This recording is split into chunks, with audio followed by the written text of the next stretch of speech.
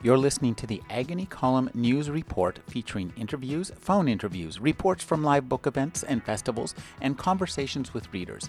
You can find additional news, interviews, book reviews, and more 5 days a week at the Agony Column website at trashotron.com/agony.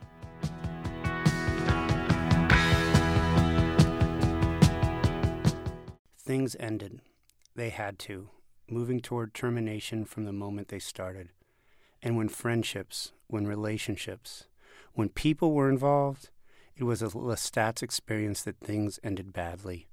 You woke up one morning and found out that your unrequited love had rifled through your pack and taken all your valuables and disappeared without so much as a goodbye note.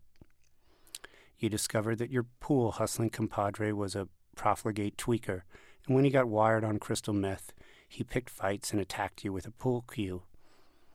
You traveled in the same circles as an irritating and crazy and completely enchanting pregnant girl, and as much as you wanted to save something, to take care of someone, nothing you did could stop her from destroying herself, from retarding or destroying the life inside of her.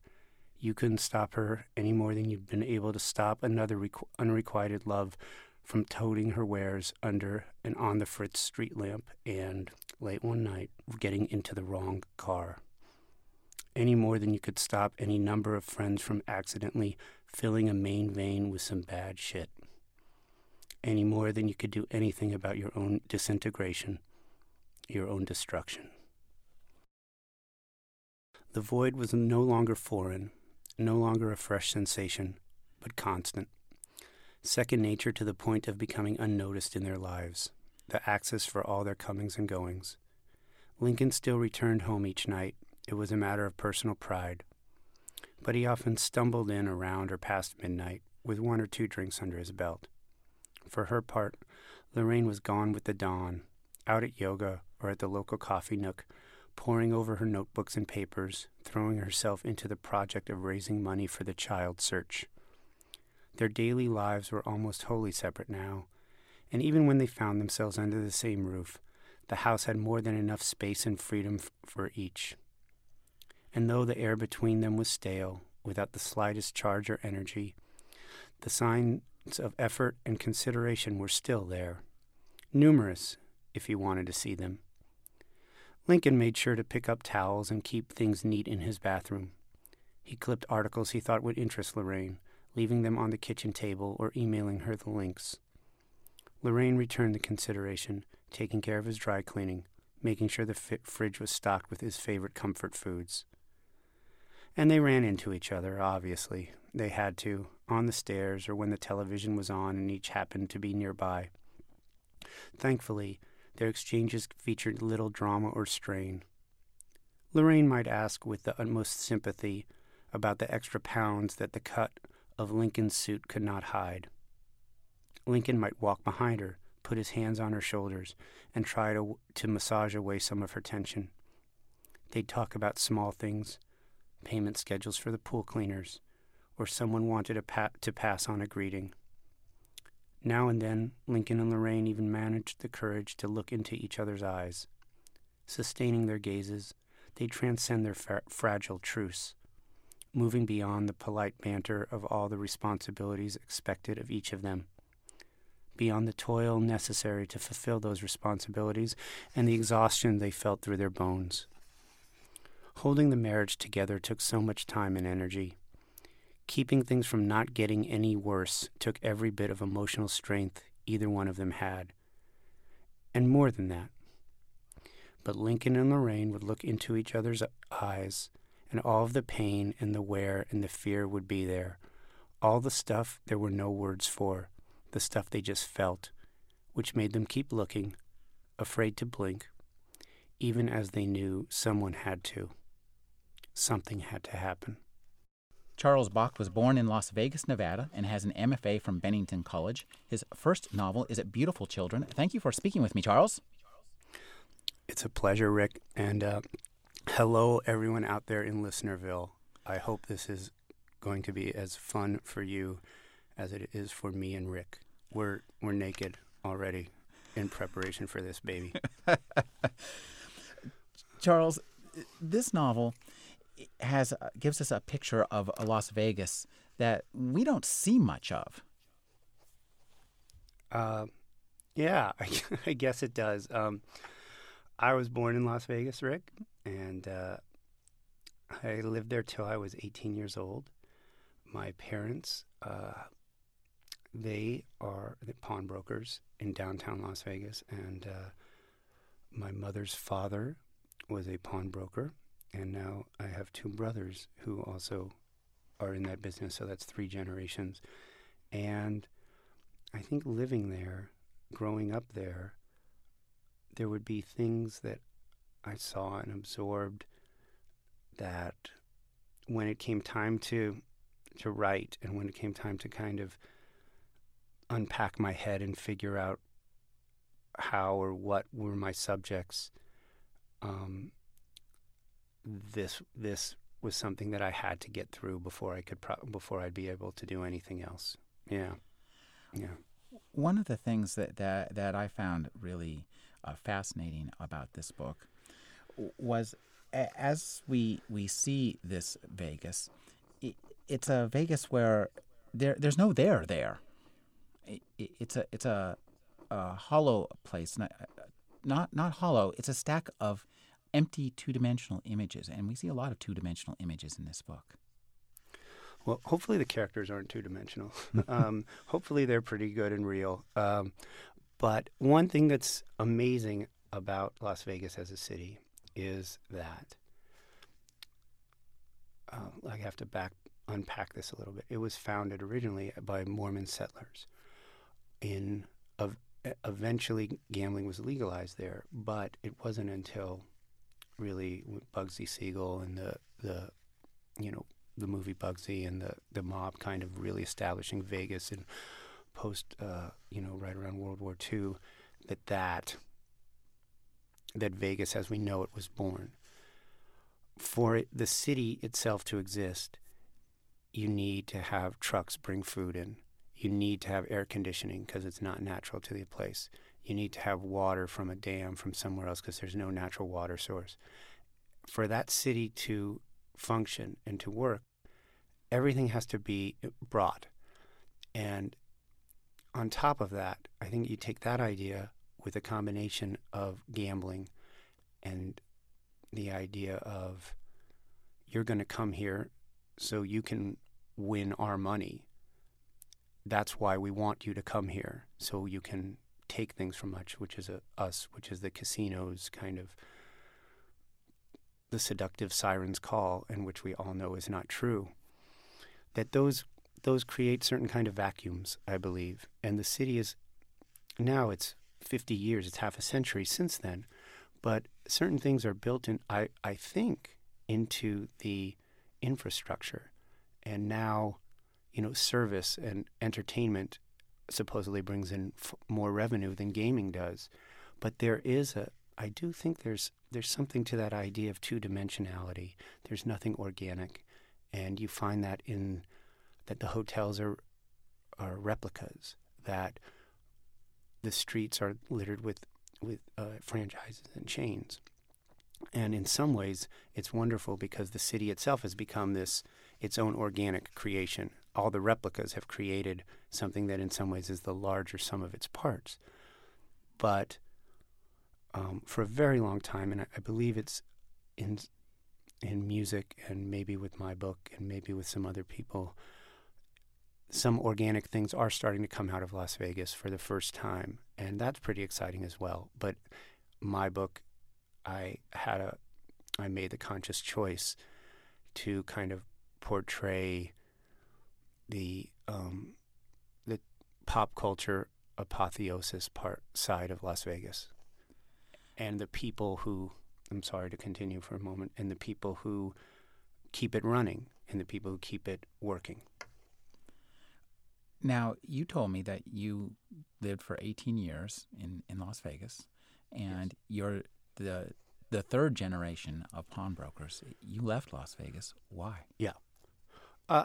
I left to go to school. I got into college, and I wanted to go away to college. I had a sister who also did the same. Both of my brothers have advanced degrees. They both went away to school, and they came back. My sister is still in New York City, but I had to find myself as a person, and for me, I had a very long stretch of time, I would say into my mid-20s and maybe even into my later 20s, where that was really, where that took place. And there was a long stretch where I had to find myself, I guess, first as a adult and maybe as a man and certainly as a writer.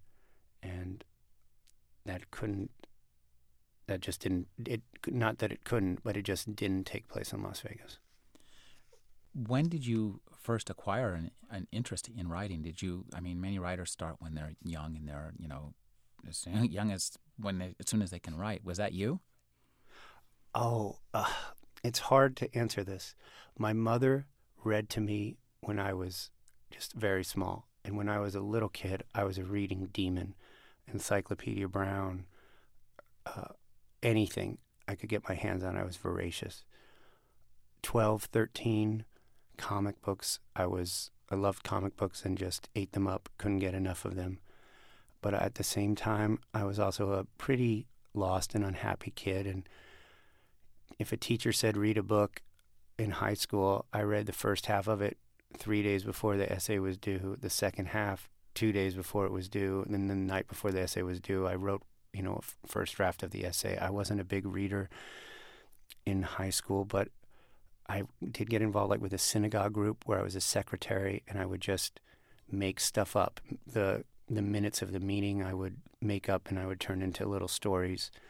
I had a huge imagination when I used to play with my Star Wars figures or Army men or whatever. I created universes. So even when I would try and play baseball alone in my backyard, I would create whole leagues. So I've always had this huge imagination. And later, I became serious about writing in the sense of, I'm going to be a writer. But I think as a child and then as a teenager, it was still there. It was just not something that I necessarily acknowledged. I hope that makes sense. Oh, no, it makes perfect sense. Tell me about your college years. When you went to college, did you say, I'm going to be a writer and major in English? No. No, I'm not going to make this easy for you, Rick. No, I'm good. Not. I did journalism. I took a journalism class my freshman year, and for a while I thought I was going to be a journalist, and even in college I had some internships that were pretty good. And where? Lexington, Kentucky. I had a summer internship at the Herald Leader. I also, my senior year of college, I did one semester as a LA Times intern. So I really thought that maybe that was a future for me. I had a very hard time getting hired out of school. That was early 90s, and the newspaper industry was like so many industries, and that was contracting wildly and consolidating. Eventually, after maybe a year and a half of selling clothes in a rock clothing store in Los Angeles, I got a job, and I spent 2 years in Mississippi writing for the Biloxi Sun-Herald. And during the years when I was selling clothes and the years when I was living down south, I actually tried to write a first novel then, before, even as I was discovering reading seriously, and as I was discovering the amazing and kind of wonderful power of really good books, that was simultaneously happening. And that was it was a wonderful, wonderful time in certain ways, because I was writing at night, I was reading, and I had this job in the southern U.S., in Louisiana. It took me to New Orleans a fair amount. That was also just wild. And I was writing tons. They get every cent they work. Young reporters earn their salary about 5 times. And so I was doing tons of writing, just tons and tons of writing. And it was this just crash course in what what I might be able of just doing work, doing lots and lots of work. Well, what books inspired you to pursue this reading and writing career? You talk about great novels, so I mean, you're really interested in the literary novel. So what literary novels just drove you wild? It's interesting. When I was figuring it out, I think probably I got interested in the same stuff that everyone gets interested in. You know, the kind of almost reading 101, Fitzgerald, and I had a phase where I just thought Truman Capote wrote some of the most gorgeous sentences I could ever imagine. And even in grad school, I wrote a 10-page paper once breaking down one of his paragraphs, all about one paragraph. As I've grown and as I think I got my bearings a little more, I have a big thing for post-World War II fiction, and really, the Pynchon, DeLillo, David Foster Wallace, Rick Moody, William Vollmann, Dennis Johnson, kind of the big guns of the two generations before me, just turn me on my ear and just, send my heart soaring. Those authors. Actually, I want to ratchet back a little bit and ask you about your reading of comic books. Now, sure. What comic books were you reading when you were a teenager that you thought were the bee's knees? Well, the bee's knees. The death of Phoenix in the X-Men series was the bee's knees. The Sentinels in that same X-Men series.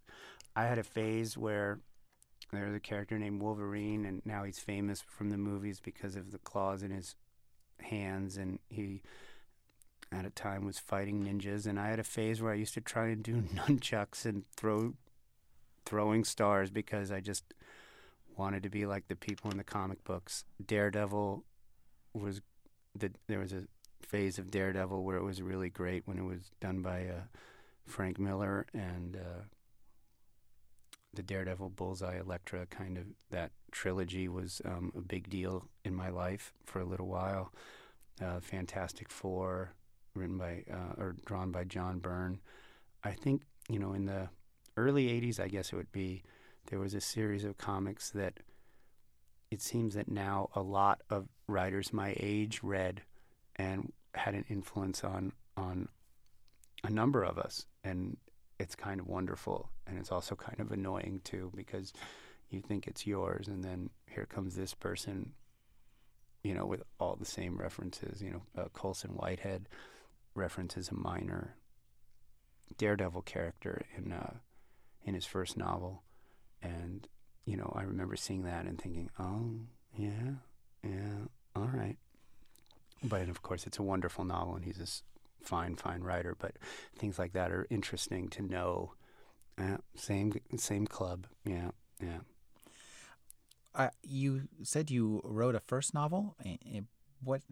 No one will ever see it. Now, no, don't even. Yeah, no, you'll die before you see it. I'll die, you'll die. There'll be blood on the streets before that thing ever gets seen. Yeah. I'm one of those people who's certainly always waiting for the next apocalypse. So, good. But yeah. Could you tell me what made you decide that you were going to write a novel? Had you written short stories before you embarked upon this doomed novel, or just said novel time? That's me. I had no idea what I was doing, and I think I was living in Los Angeles, blowing my brains out. Selling clothes at a rock clothing store, just going nowhere really fast. And it just seemed, for all I know, someone gave me the advice in a party, you should write a novel. And so I wrote a novel before I'd ever read one, or started writing one before I ever read one. Then when I went to grad school to a Bennington MFA program, I talked to my first advisor, and I kind of was telling him my story, and I started talking about this doomed novel of mine, and he kind of laughed and he said, yeah, we all have that in our drawer. And it made me feel a lot better, because a lot of us do, and then a lot of us do. Yeah. Now, once you you went through a Bennington MFA program, and that's presumably where you started really taking your writing seriously. And you were all, at this point, you were had a bunch of Fitzgerald, et cetera, under your belt. Right. I think getting to graduate school, I moved to New York because I wanted to be a writer. I was, I think, 24, 25. And I even applied for a writing workshop at the New School, the advanced fiction workshop, and they didn't let me in. And it was a huge blow to my ego. And I can still remember walking down the street on Fifth Avenue, leaving the New School, after learning this, and kind of thinking and learning I would have to take the Intro to Fiction workshop, and kind of thinking, boy, I spent all that time, and I should be better than this, and et cetera, and also thinking, well, here's a point where I can either curse the world and the world's corrupt and it's all fixed against me and it's all so unfair, and I can go and be bitter and cry in my milk, or I could take the fiction workshop and I could learn what I'm supposed to do. And I took the fiction workshop, and working on that helped me write the short story that I think got me into grad school. And in grad school, I think most of my grad school experience was writing short stories, learning how to write short stories. Yeah. Tell me about the story that got you into grad school. What was it about, and what compelled you to write it? Oh, that's a good question. I think it was about...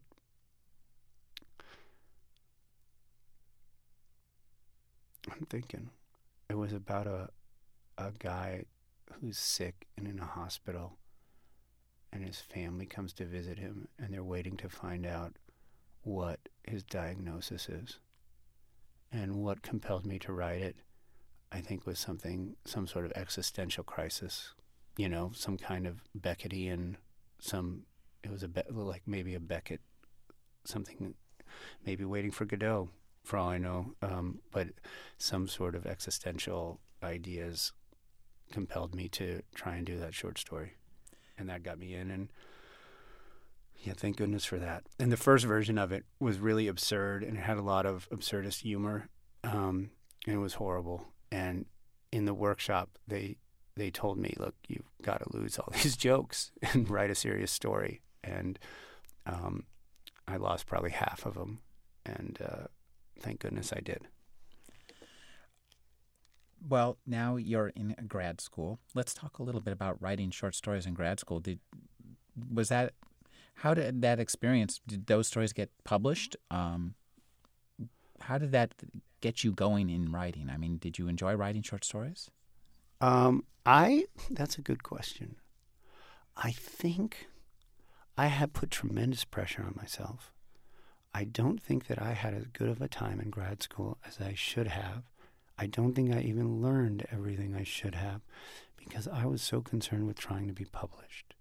It was really, for some reason, I wanted to be, everyone does. You go to graduate school for an MFA because you want to be a published writer. And I wanted to write my stories and have them published and have the world love me and, have a parade for me down the street. And that propelled me a bit. I wrote a series of short stories in graduate school. Some were very ambitious. A lot of them were tons and tons of language, overwritten with language.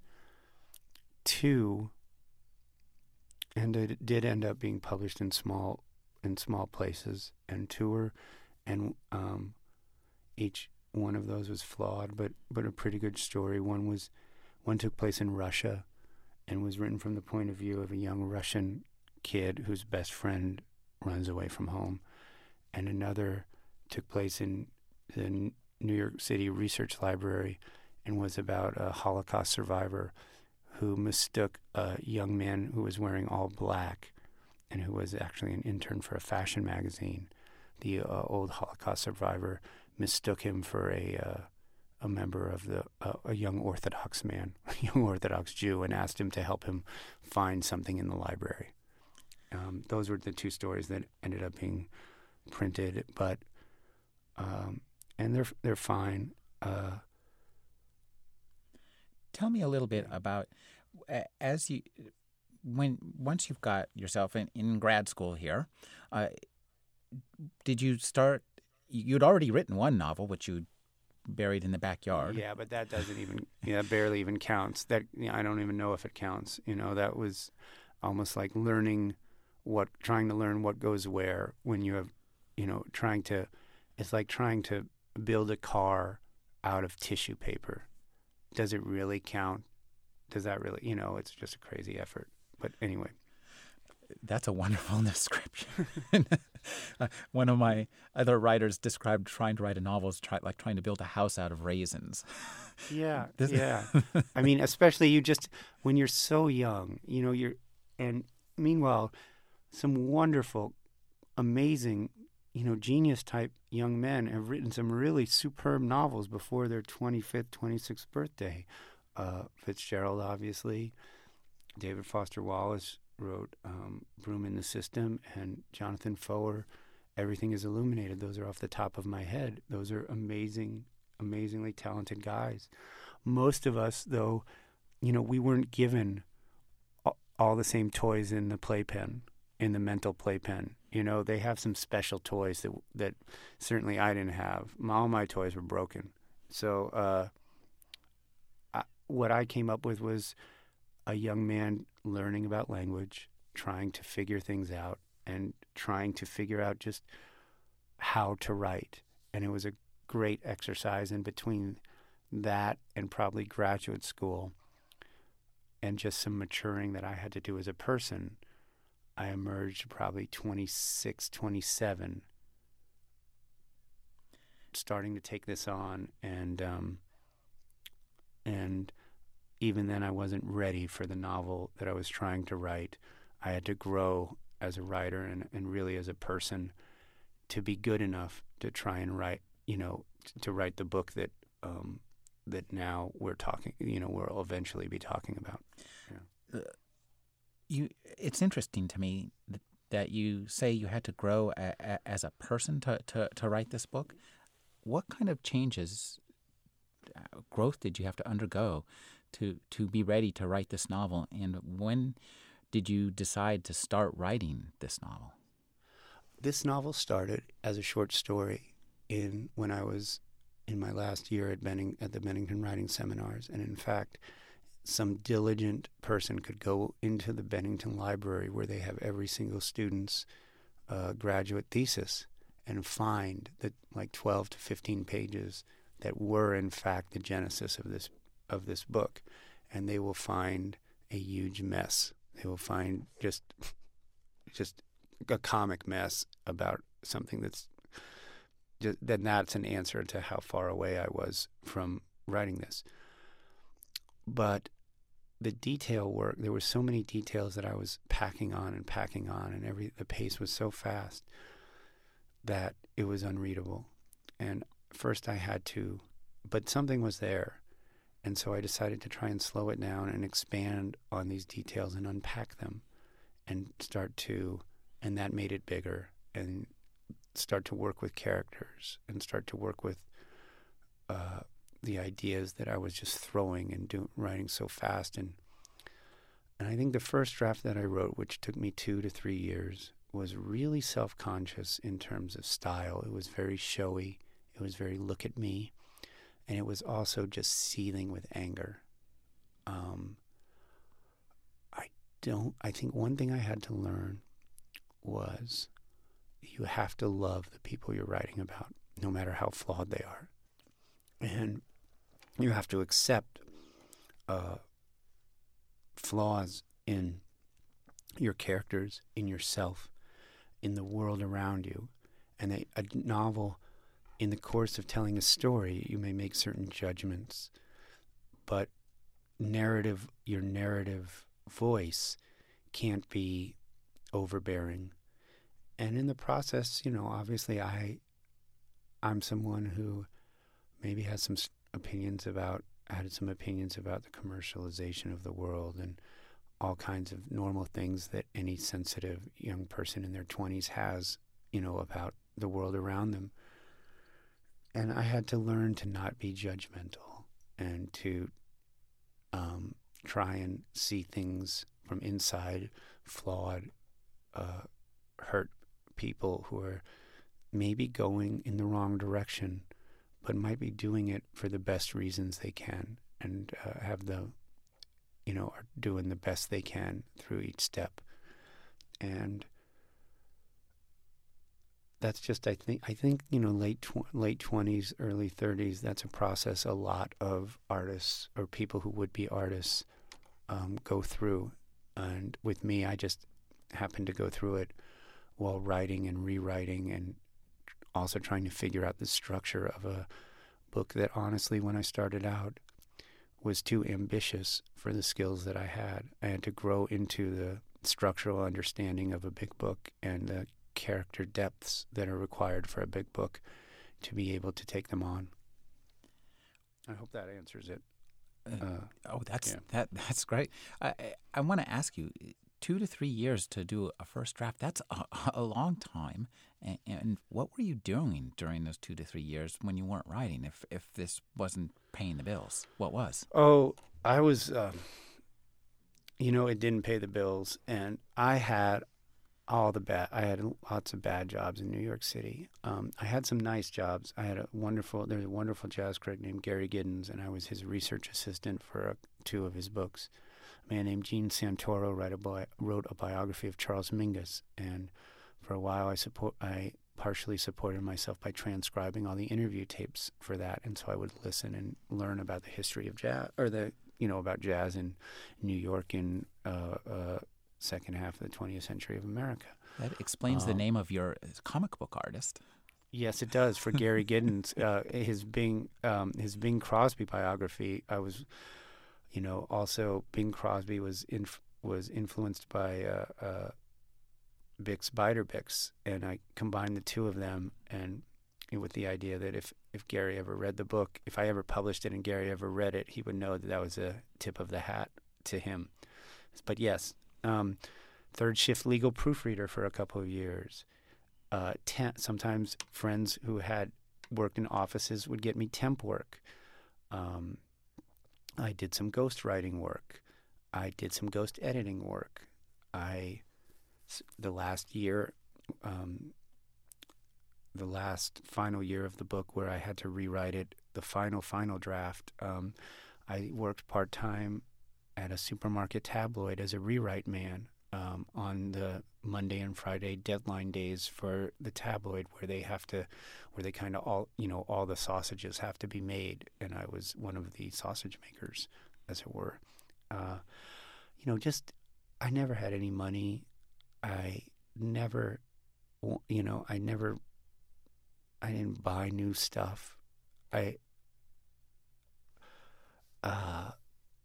really lived, I really lived as cheaply as I could, and I bought all my books, secondhand or from discount places, for new books. I just scraped and did the best that I could, but collecting time to be able to write was more important to me than really almost anything else.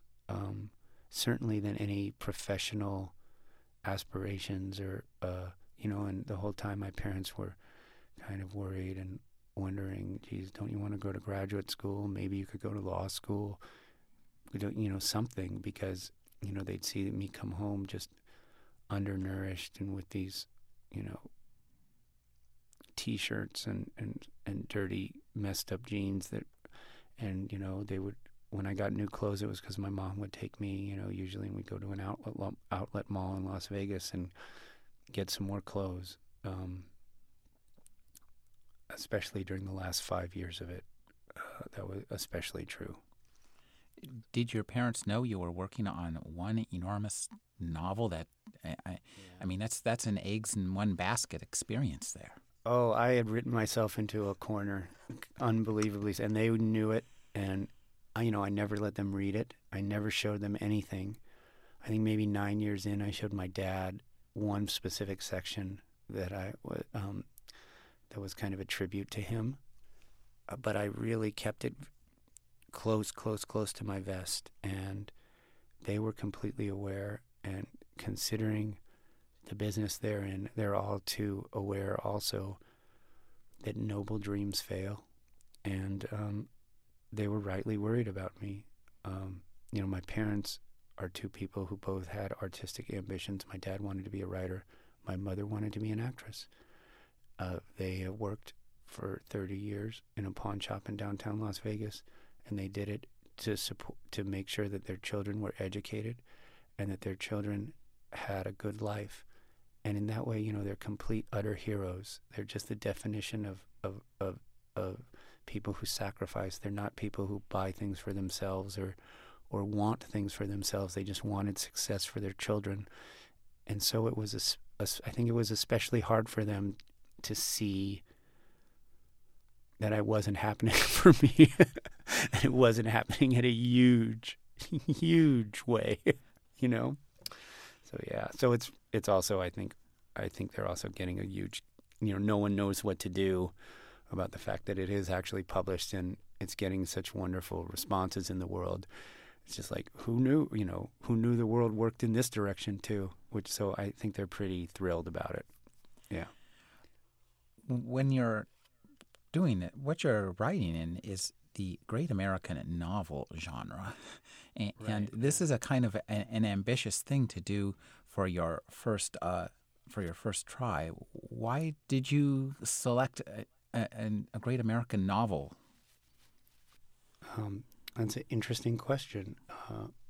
And I haven't heard it before, so it's good that you asked it. I didn't know I was setting out to write a great American novel, or maybe I wasn't completely aware of it.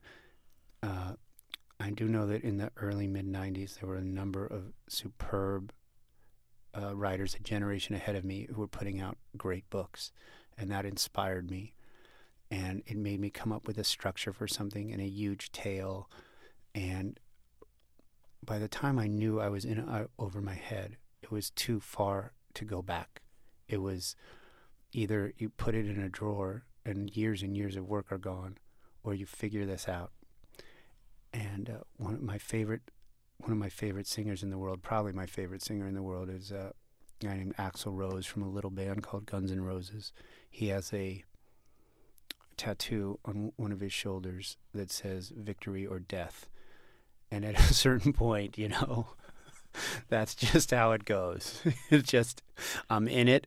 It's not like I have a really good job in advertising to fall back on, and this is what I have, so I got to figure it out. And it was a huge amount of pressure, and each year it became more and more pressure. And there were times where I would get really down about it, and times where I was probably a demon to deal with. But I didn't know what I was getting into. There's just no way to know what you're getting into. This novel it's a big novel about Las Vegas, and you've got 10 characters. And one of the things I love about this book, and you kind of touched on this earlier, was that these characters range from just completely scabrous, kind of scummy type people. That's what you might think if you were to meet them on the street, or you might try to cross the street to avoid most of them. Right. But it's true.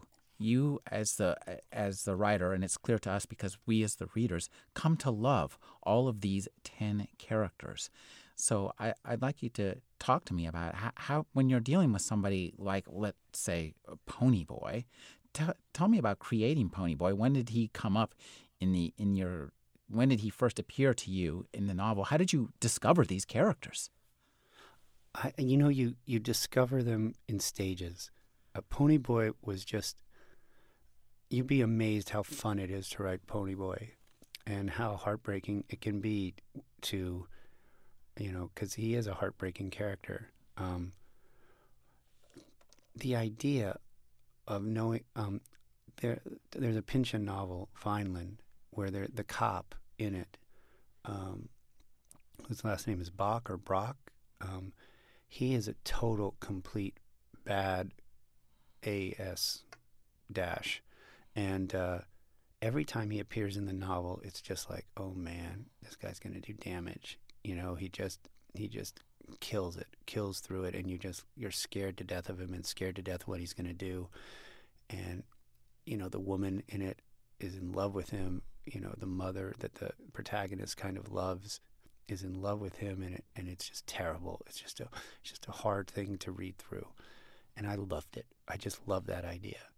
And when I was coming up with the idea of the character and for a teen runaway who would just be, hell on wheels, it seemed like the funniest thing I could, the evilest, funniest joke was to call him Pony Boy after S.E. Hinton's wonderful, beautiful boy in The Outsiders. Like, I can't tell you how the amount of deep, dark humor I got out of that. And yet it can't just be one thing. Somewhere it's a broken life. And if he's out on the street, shouldn't someone care for that? Shouldn't someone care about that in any way, shape, or form? And if I'm the author and this is my creation, I have to care. And I have to give it the attention that any decent human being would give. And so it creates a complexity. And the more you write, the more you respect that complexity, I believe. And with each rewrite, you find new twists and new different little moments, because he ultimately is, I believe, a tragic, tragic character. He ultimately is going to doom himself. He's going to doom everyone around him. People are going to believe, women are going to want to believe in him, and he's going to take them to places that are horrible. And at the same time, a lot of people really, early drafts of him, he was just completely, utterly despicable. And I knew that wasn't right. And so I kept trying to work with it and trying to go deeper and do more. And, Jonathan Franzen in The Corrections, one of my favorite sections of that book is called The More He Thought About It, the Madder He Got, which is about the investment banker guy and his, the barbecue section, where he's a thoroughly reprehensible character, and you just love him, and you just, your heart goes out to him at the end of that. If you're reading pretty close, you realize just what an accomplishment that is. And that was something that I tried to replicate in my own twisted, demented way. As Las Vegas novels go, I can't claim to have read many. This one has a real deficit of gambling, and it's a lot more about the teenage runaway scene. I recall that you left Las Vegas at 18, and I get the feeling that you were angry at the city itself almost, and it took you a number of years to work this out. And was this novel part of working that out, and The Runaways, was that part of working it out? I think so. I think you're right. I think so. I think I was mad at myself. I was mad at the city. I was pretty mad at the world. And I think writing this book was a way of working out all those things. Yes, absolutely. There's not a lot of gambling in it because I didn't want to write a gambling novel. That didn't strike me as particularly interesting, or it didn't compel me. Whereas the idea of teen runaways, a missing child, what the parents go through, and then kind of the adult side of Las Vegas and the adult entertainment side of it, that struck me as true. That struck me as things that mattered to me, that every day I woke up and I cared more about that than I cared about anything else on the earth, except for probably my sister, and my parents, and and probably whoever, and my dog, and whoever I was dating. That was it. How did you research the teenage runaway aspect of this novel? Oh, I ran away. No. I for years, even before I was writing this novel, I always stop and talk with people on the street, and I just talked more. And I would anytime I would buy supplies for teen runaways, and I would give them whatever money I had in my pocket, even though I had very little. I had more than they did. And I read police reports, and I read, and I just kept up on a certain amount of information and knowledge, and I immersed myself in that world. And then eventually I made sure at a certain point that I knew enough to not be appropriating any stories of any kids that were on the street, because I wanted them all to be my creations. Although in the book there are names of people who actually did run away and were missing in Nevada, I did not tell, I made sure that I'm not, two rules I had: don't steal anyone's story, and do not create a romantic view that will cause a troubled teenager to read this book and leave home, because I did not want that. Those were rules I had for myself. Yeah. You cover really well the other aspect of this is the from the parents' point of view. This book begins with some fleeting images of a 12-year-old boy who has disappeared. But the world you create of Lincoln and Lorraine Ewing is absolutely fascinating. It's a beautiful picture of suburban America, married couple, built on the ephemera of Las Vegas, the most ephemeral aspects of Las Vegas in terms of both their jobs. And yet there's a real connection there. Oh, thank you. Thank you. That means a lot to me that you would say that. They have to be the spine of the book, that family. It has to be the backbone. And I don't know what to say about them except that I wanted good parents, good people doing the best they can, who had certain flaws, and these flaws had resulted in a disaster. Allison Smith is a good friend of mine, and she wrote the memoir, Name All the Animals. And she has a beautiful, beautiful portrait of her parents. And I remember reading one of the chapters she wrote about their grief and the way maybe her mother avoided her grief or was in denial. And basically, that made a huge impression on me, and other wonderful books made huge impressions. But I had this idea of two really decent people who have this horrible thing happen to them and who are doing the best they can. So it means a lot to me that you would think that, that you were so affected. I hope other readers out there will also be affected by it. It's interesting that as their son's disappearance, the time of their son's disappearance extends, they spiral off away from one another and into some different pursuits. Lincoln becomes addicted to internet pornography. Yes, he does. And that was a way of kind of doing a couple of different things because, people deal with grief differently. I didn't want the typical guy out on the street raging, trying to find his kid, going nuts. I just that didn't strike me as particularly interesting, and it didn't strike into the larger ideas, some of the larger ideas I had.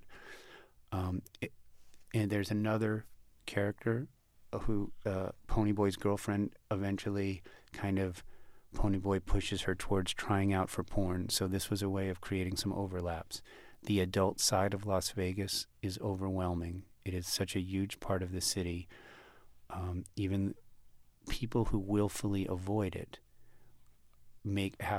do so, making knowing that it's a big part of the city that they are working their lives, I think, in opposition to. It's a big part of why people go to Las Vegas. It's part of the illicit thrill. It's part of, the city itself markets the adult side. And that had to play into the book. And it seemed a natural, smart decision to connect it with Lincoln's, his reaction to his son's disappearance, that some of his emotions would go towards this dark world and this dark place. I have to say, you're probably the only writer in the history of man who has been able to legitimately claim that you were just doing research. Yes. Oh, yeah. Sure I was. Of course I was. Why? That's all it was research. That's right. One of the things that interested me, how did you research the adult entertainment industry? I mean, they can't have been too happy to have some probably angry guy looking into their They're all angry. Everyone in the adult film industry all the guys in there carry not chips on their shoulders, they carry boulders on their shoulders. They all have attitudes, and they also love attention. And I started writing this book before the porn explosion, before the internet porn explosion. I was so.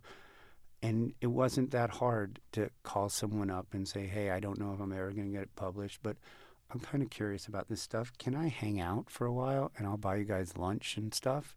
And someone did and let me. And I hung out, for not a long time, but long enough. And to get the monotony and to get my own insights and my own feelings. I was never on a set. They wouldn't let me watch or try out, but I did end up knowing some people who would forward me tapes before they went on the market, or as they went on the market, they would, like the way radio stations maybe get galleys of books, I might get galleys of, a film or a extra copy of films now and then.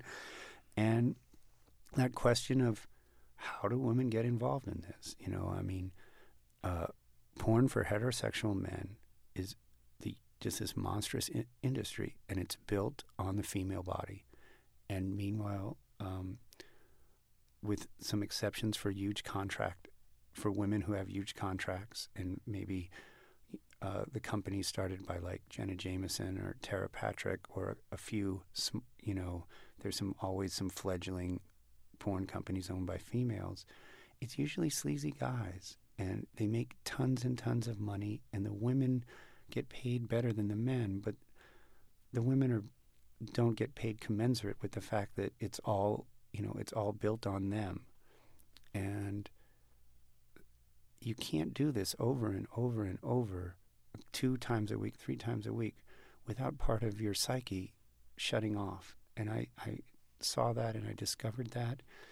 And considering that people who get in the adult industry are always going to be damaged people, that's this epic saga, and it's very interesting to me. And it's also absurd in such a way that it provides you all kinds of opportunities for humor and for weird, for epiphany. And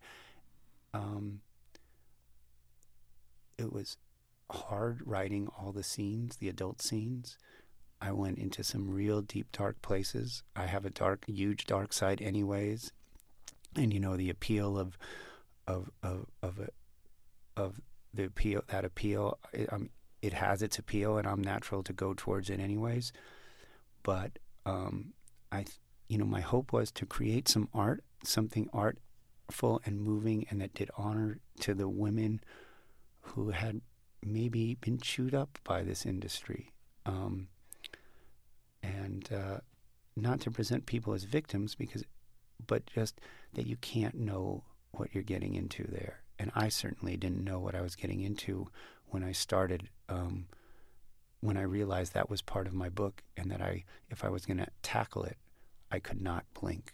I had to address it, full guns on. On the other side of the equation, Lorraine becomes more and more obsessed and immerses herself more and more in the search for her missing child, and the search for missing children, and the world of missing children. As you did this, this must be pretty difficult emotionally, especially if you're trying to write a book to emotionally cure yourself. Yeah, it wasn't. I wouldn't recommend it, and I doubt Dr. Phil would suggest this as a good method of therapy. It was tremendously difficult, and it was just heartbreaking. And there were times where I would just say, oh my God, what am I doing? And at the same time, Lorraine's a great character. She's a funny woman in her own way. There's always things that entertain me. And I did feel this was absorbing. And more importantly, this subject matter meant so much to me. The idea, I was an unhappy 13-year-old. I could have easily disappeared forever. And the idea that there's, that's a very young age, and I purposely made Newell even younger, 12 and a half, but that there's 15-year-olds, 16-year-olds, 19-year-olds who take off from college and just start wandering, and how easy it is to drop off the face of the earth. It's a great subject. That's the subject for big American books, and it's also an intimate subject that's really that just captured me. It had me and it possessed me. Yeah. This is a big American book, and I think it fits well into the great American novel genre, if we can call it that. Thank you. And one of the things I think that makes it that isn't just that you tell these stories of these 10 characters. It's the way in which it's written, and particularly the chronology of the novel, and the way you introduce different characters. I have to talk about one of my favorite characters, slightly frustrating in a bit for the reviewer, Girl with Shaved Head. Yeah, she's awesome. She's awesome. Yeah. Cosmically How can you mess with her? Yeah. Cosmically, you say it's cosmically wrong to introduce her by location, but you never give us her name. You can't. Well, my brilliant editor, David Ebershoff, asked me, please name her. And there was a thought of maybe in the end paragraph when we finally finds out what happens to her, to giving her a name. And I wanted not to, for a couple of different reasons. One is just, again, simple homage to Girl with the Curious Hair, the seminal David Foster Wallace short story collection. But more importantly, she is there's a certain universal, wonderful quality to her where she's almost superhuman. And naming her makes her human. And she is, of course, a 15, 16-year-old girl, and certain things happen to her that she does fly too close to the sun, as the flight of Icarus from the great Iron Maiden song reminds us, that, you fly too close and she falls. But I couldn't do it. I couldn't name her. And I think that adds a certain mystery and a certain ethereal quality to her that just makes me so happy. And I'm so glad you like her. Oh, she's superb, and she is really a superhero in this book. Although, yes, she does fly a bit too close to the sun. Yeah. The way I would describe this novel is if you took every event in this novel and wrote it on a different card, and then you took that stack of cards and laid them out chronologically, from the first thing that happens in time to the last thing that happens in time. And then it seems like you take the deck, split it in half, shuffle it again. But it's shuffled in such a way that the logic is no longer chronological. It's emotional. You're absolutely right. That's absolutely right. And there are chronological touchstones to keep everything moving forward, and so a reader doesn't get lost. But it's more important to be emotionally moving forward with all of them. You're absolutely right. Yeah. How did you create this? I mean, it's very, very complicated. I mean, it seems to me that did you have a database, a spreadsheet, a giant flowchart, a Rube Goldberg machine?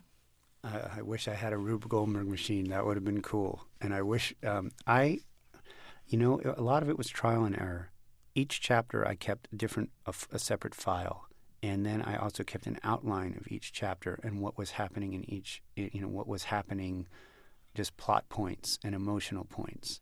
And then I would bounce things. I would move things here and there. I would shift and shuffle. And then, with new revisions, I would go through and do it again and again. But as I was working on the book, I was constantly consulting my chapter outlines and figuring it out. It evolves. I would imagine that William Faulkner, that his complicated books evolved as well. Not that I'm comparing myself as an achievement, but that's just how it worked. Also, remember, in the mid-'90s, Pulp Fiction comes out. That's a tiered, weird structure. A number of books have tiered narratives.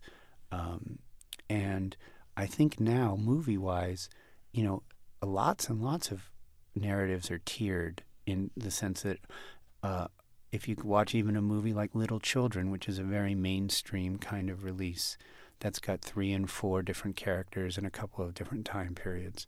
So a sophisticated reader, I think, or a sophisticated consumer of popular culture, it's not, this isn't something from planet Mars that you've never seen before. I think the amount of characters that I have and the fact that I have one narrative branch moving a year into the future, and that there's so many threads breaking off and going in so many directions, makes it, something new just because of the heft and the scope and someone trying it at such a huge level. But, I don't know where I'm going. Well, say something. 9 years doing this, no agent. None. No agent. Who were you bouncing this off? Who was reading this? Was it just you?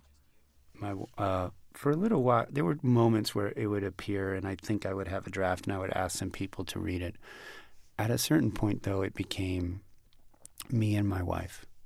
The woman who is now my wife, Diana Colbert, she became my partner in crime and the first person I would show things to. And for a very long time, it was the two of us against the world.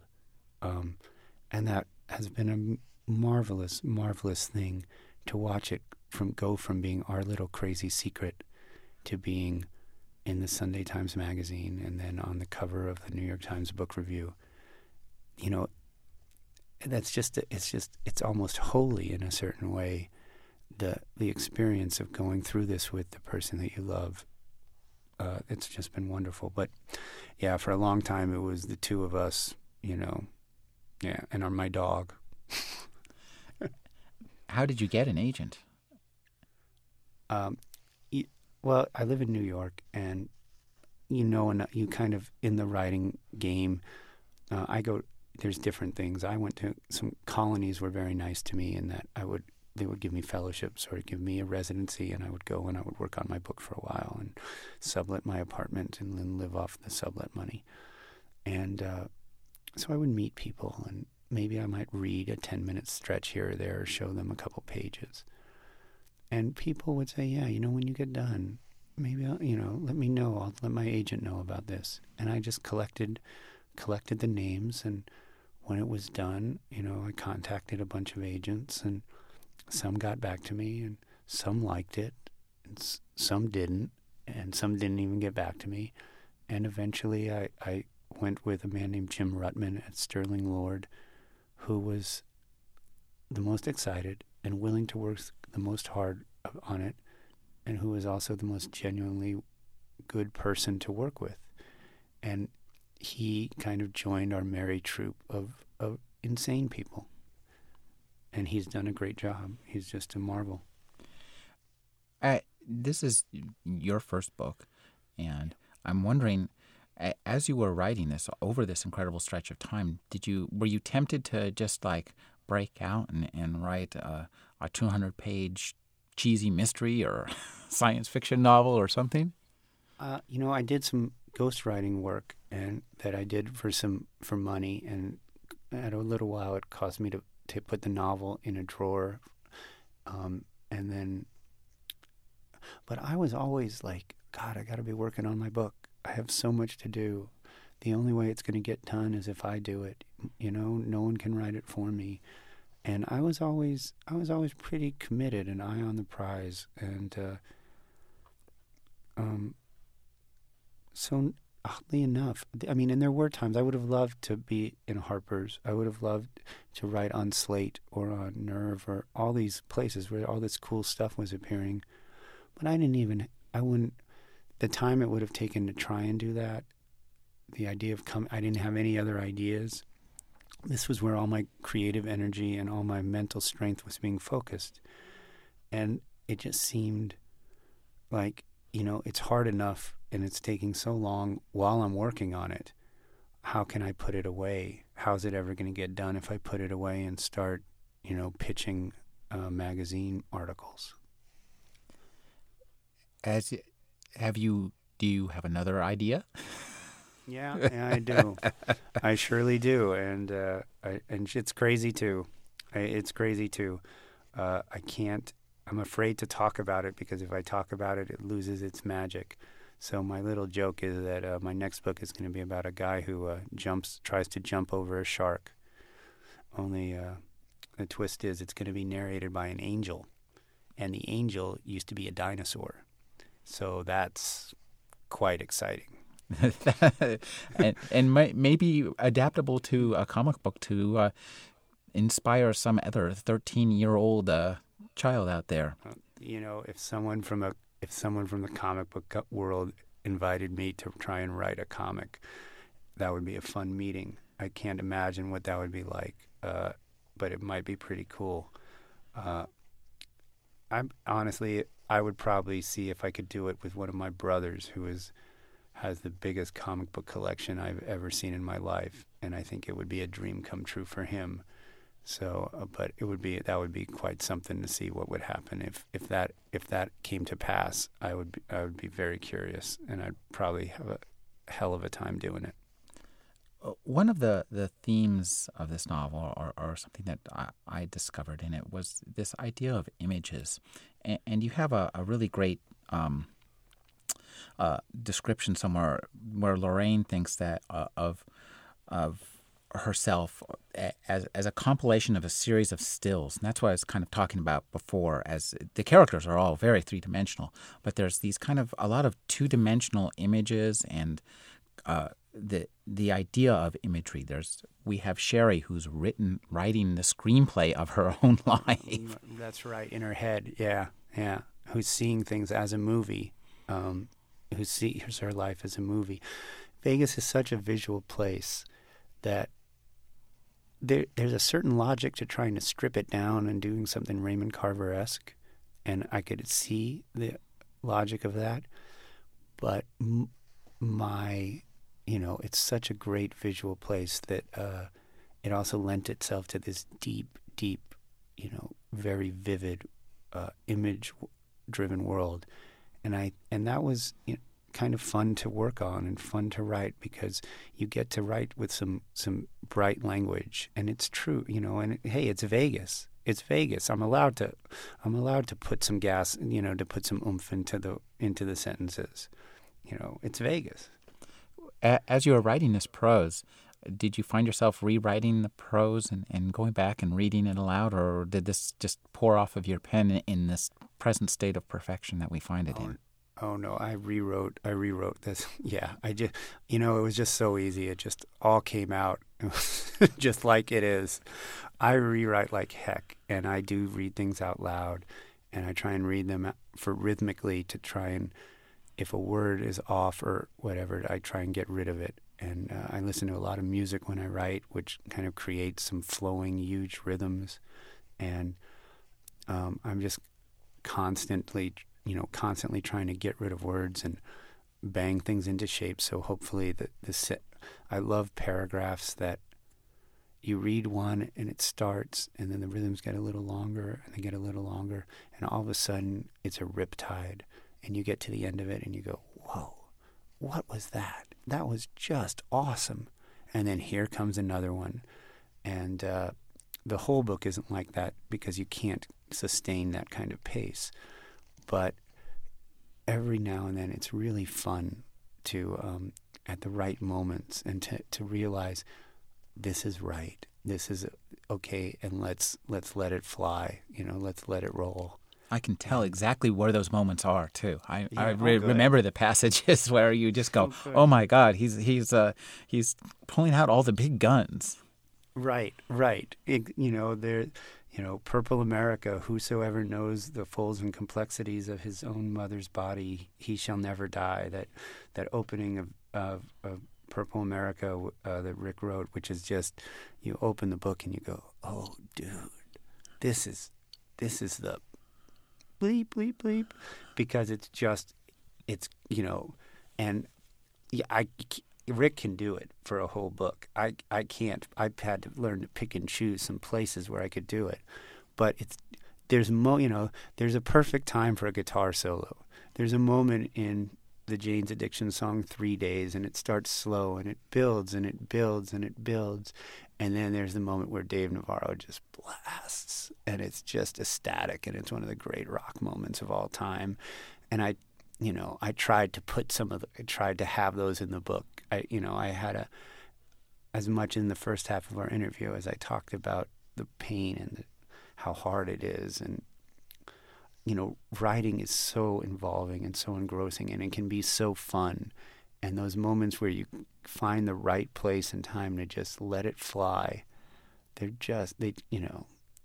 just nothing like it in the world. And I believe it makes, for a reader who loves language and who wants to go on a journey, I believe it makes something really cool and exciting. I think the structure of the book, for someone willing to go with it, makes something cool and like, yeah, this is just awesome. And it's not John Grisham or whatever, but it's a new adventure, and why not? Why not? So, yeah. We've been speaking with Charles Bach. His first novel is Beautiful Children. Thank you for joining me, Charles. This was wonderful. Thank you for having me.